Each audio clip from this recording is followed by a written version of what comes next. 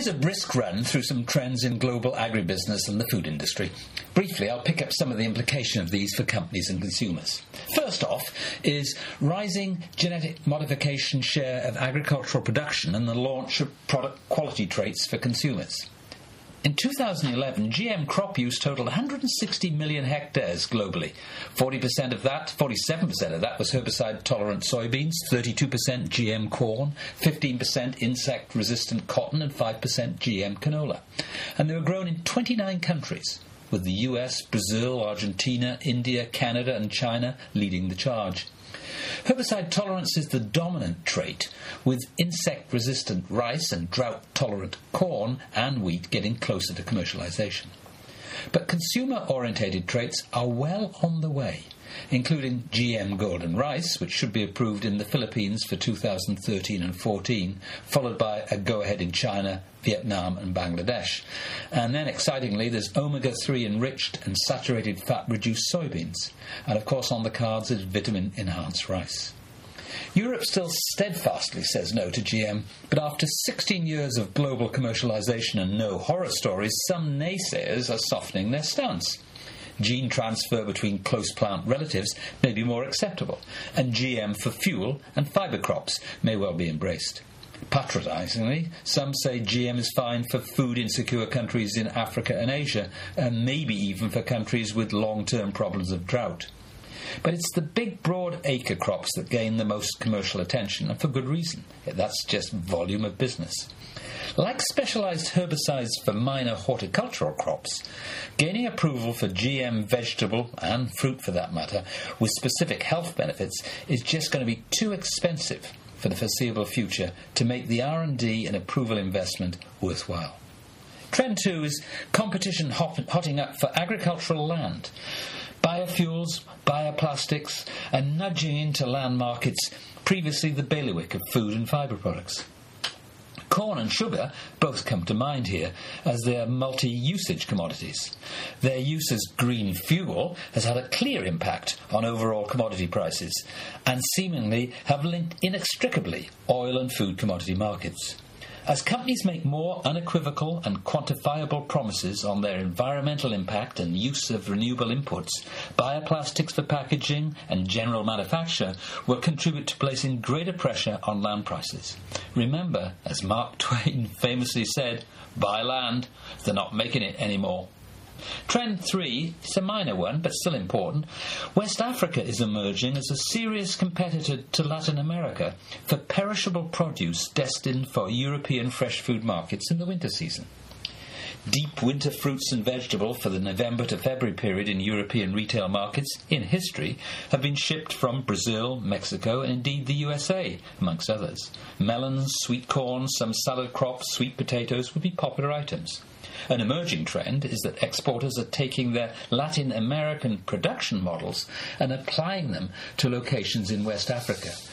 Ghana and Senegal, for example, countries with respectable track records for political stability, to take advantage of lower labour and land costs and quicker shipping times to major European ports. This is driven by major retailers looking for ever more competitive prices on out-of-season fresh foods. Next up is concern about food security, particularly in emerging countries, reversing declines in public sector investment in productivity-enhanced R&D. Through the 1980s to 2010, there was a discernible reduction in public sector funding for agricultural R&D. Private sector firms such as Monsanto and Syngenta expanded their R&D initiatives to gain proprietary ownership of key attributes in seeds. The high and volatile food commodity price period from 2006 to the present have caused governments to rethink, and via World Bank and bilateral agencies, R&D agricultural investment directed at developing countries has bottomed out and is starting to increase. Concomitantly, there is and will be increased pressure on global life science firms to invest in yield-enhancing and disease-reducing inputs that can be made available to disadvantaged, smaller-scale farmers at, quote, affordable, unquote, prices. There are elements here of an increasing social awareness requirements that is expected of large commercial organisation. The next trend expands this theme. I call it CSR evolving into CSV. So what's all that about? Well, corporate social responsibility, CSR, has a charitable tinge to it. Activities that can be undertaken when times are good and resources are available. Led by Unilever and Nestle, however, the notion of CSR is being replaced by CSV, which is short for creating shared value. Underpinning this shift is the view that firms must create value for society if they are to create long-term value for their own shareholders, and indeed if they are to be given the license to operate by society.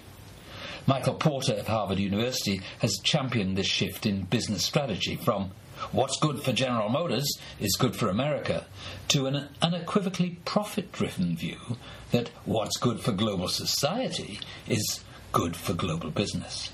This is a profound shift in the way that businesses will operate in the future. It's likely to catch on, I think, as it is based on commercial self-interest, but has the prospect of delivering triple wins to consumers, society, and individual firms. Watch this one. Next up is closer and longer-term relationships in the supply chain to protect brand value. Consumers, citizens, and special interest groups are becoming more interested in the values of major corporations and the degree to which the corporates live these values. So what? Well, corporates are making more specific promises about their products, processes, and treatment of their supply chain partners. For the big FMCG companies, the largest part of their value, corporate value, is wrapped up with the value of their brands. The integrity of these brands must be protected at all times. Yet these products are made up of ingredients produced around the world by often hundreds of suppliers.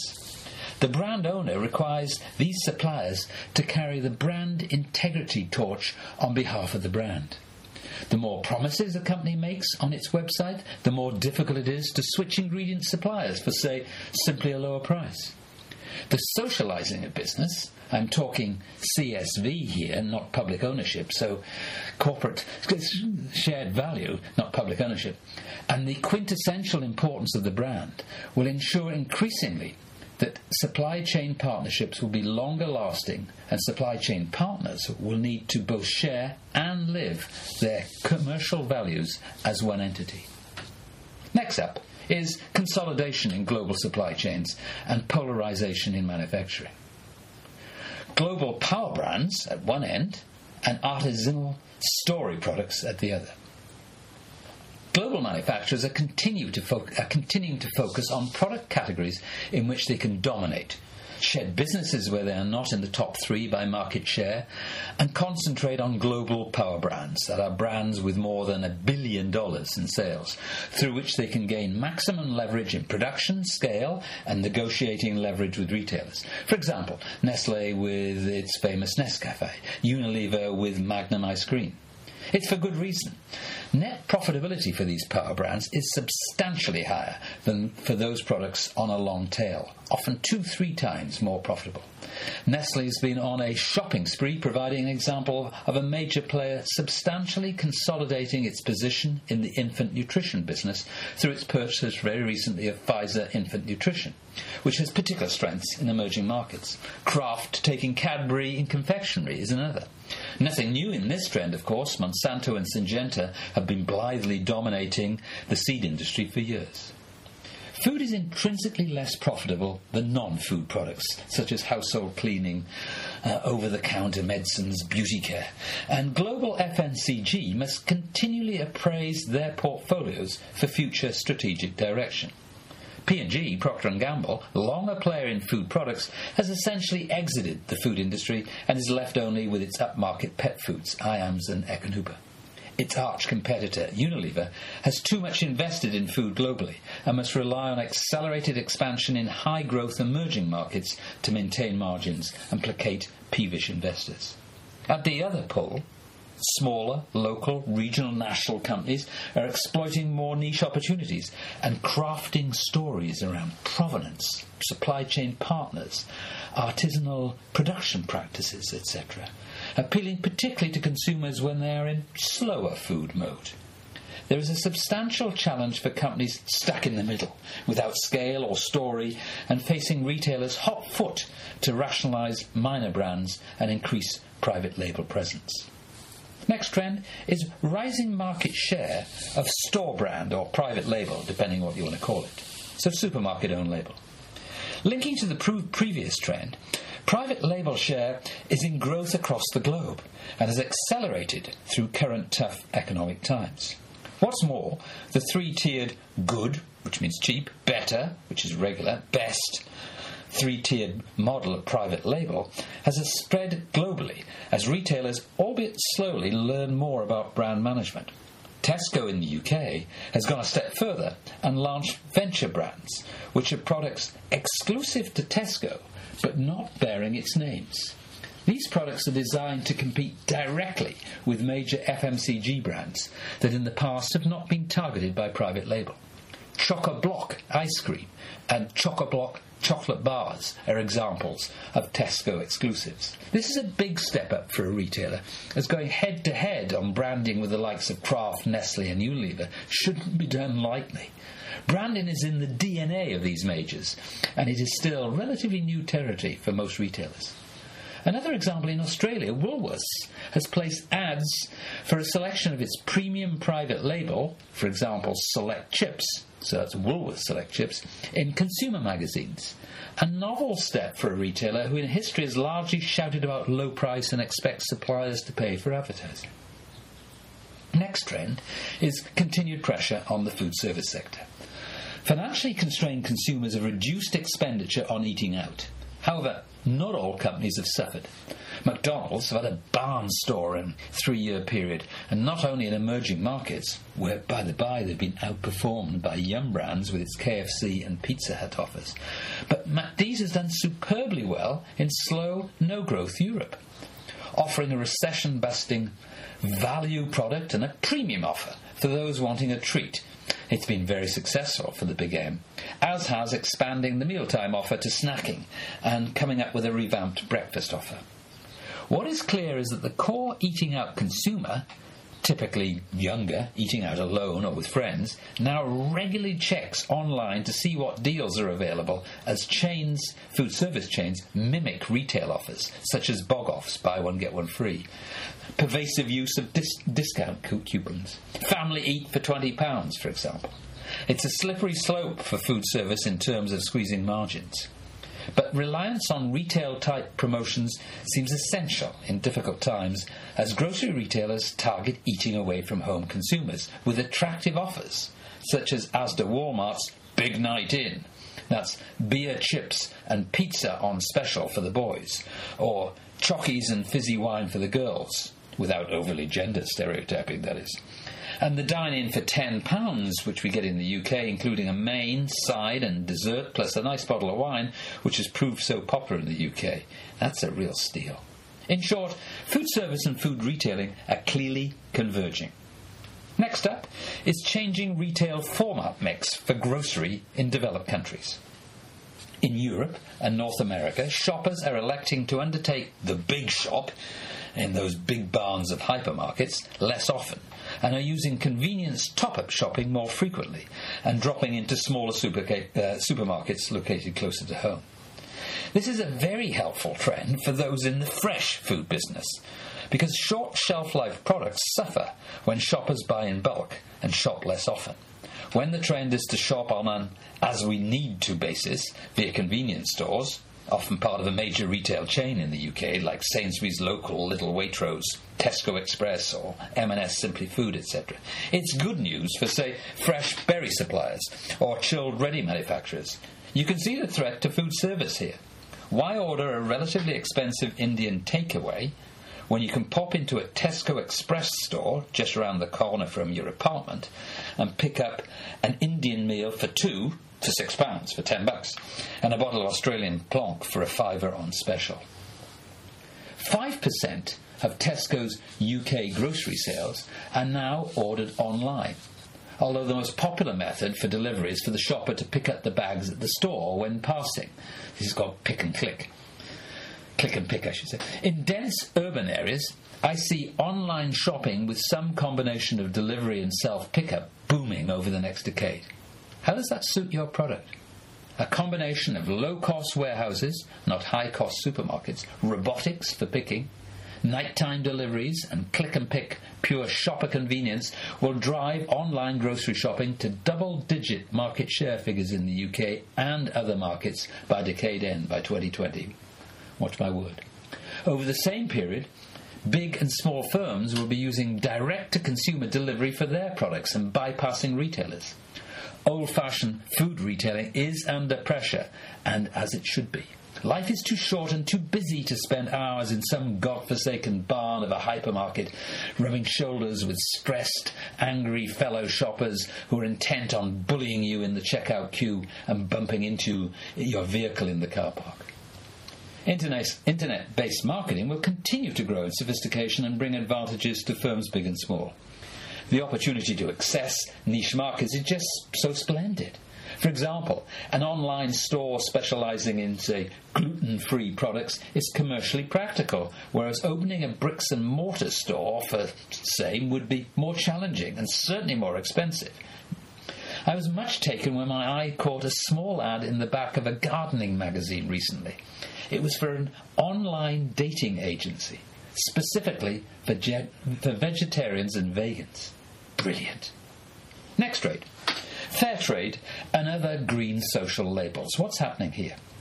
Well, like Café Direct in history, Rainforest Alliance and Fair Trade they've done their job and increasingly will be sidelined but respected for their contribution to stimulating change in treatment of small-scale producers and raising environmental awareness. In coffee, tea, chocolate, and by 2020 palm oil, major players, and particularly those with valuable brands, will have transformed their relationships with supply chain partners, as I mentioned before, and will have moved beyond fair trade and the like. The motivation will be unequivocally commercial, seeking to pay producers more, but for more, better, more consistent produce of higher yields that will provide a higher integrity ingredient base for their great brands in consumer markets. Next up, something organics. Organic product sales and changing market positioning. It's been tough times in some developed country markets for organic products through the continuing recession. Clearly, organics have a secure long-term future. The issue really is, but what will be their market share? Will it be 3% or will it be 30%? Likely it's going to be nearer 3%, but it depends on the product category in question.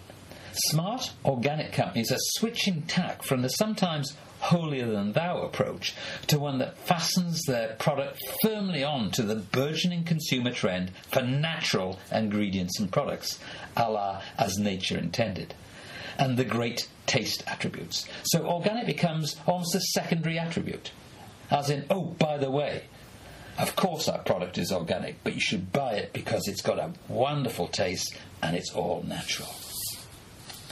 Next trend is emerging and Asian companies purchasing Western brands. At last, Bright Foods of China, partly government-owned by the by, has managed to acquire a Western food company with a substantial brand, Weetabix, the ready-to-eat breakfast cereal, to tuck into its portfolio with its New Zealand Synlait dairy joint venture and its Australian Manison food distribution firm. Back a few months, Thai Union Group of Thailand hooked, pardon the pun, the branded seafood company John West. Tetley Tea, of course, is owned by the Tata Group, who have the iconic vehicle brands Land Rover and Jaguar, if you please. There will be a lot more of this type of activity to come, but not only from emerging country companies. With the forecasted decline in the Japanese population, expect to see Japanese companies with a disproportionate amount of total sales being domestic, looking around for opportunities even in slow-growth Europe and USA, I should say. UCC Holdings of Japan has just purchased United Coffee in Europe, the largest independent coffee business on the continent. on the grounds, again excuse the pun, that Europe's population is forecasted to at least be static rather than full reverse as it will be at home in Japan. Expect to see Asian brands arriving in Western markets too. Japan's Hello Kitty is a case in point, which adorns, of all things, bagged salads in Italy and confectionery right across Europe. Last one now, you've probably had enough. Regional and bilateral trade agreements more popular and practical than multilateral trade agreements. I'm not saying that the current MTN, multilateral trade negotiations, are dead, but in the current economic climate, forging a comprehensive MTN seems most unlikely. However, there is increasing concerns around the world about access to scarce commodities, whether they be food or farm inputs or rare metals for that matter. One way to improve access to these scarce or at least volatile commodities is to forge special agreements, government to government, bilateral or firm to firm. You've got to watch that your country or company is not disadvantaged because of a newly struck government-to-government trade agreement. The Pan-Pacific Partnership provides an example, a trade agreement providing tariff-free or tariff-reduced access to Asian and Australasian markets for North and South American companies, and vice versa. It's fine and dandy if your country is in the PPP club, if it's in the Pan-Pacific Partnership club. However, if your country is out of flavour, as Canada may be because of reluctance to allow access to its poultry and dairy product markets, then traditional export markets such as Japan for Canada could prove too difficult to compete in because other PPP club members, such as Australia, now have a significant reduced tariff advantage over you. Got it? It's a bit tricky. Look, enough is enough. I've rabbited on now for 20 minutes or more, and no doubt some of you are now slumped over your desk in the gentle arms of Morpheus. Wakey, wakey! I hope there isn't some useful stuff buried in my blathering. My trend list is by no means comprehensive, but thanks for listening, and onwards and upwards.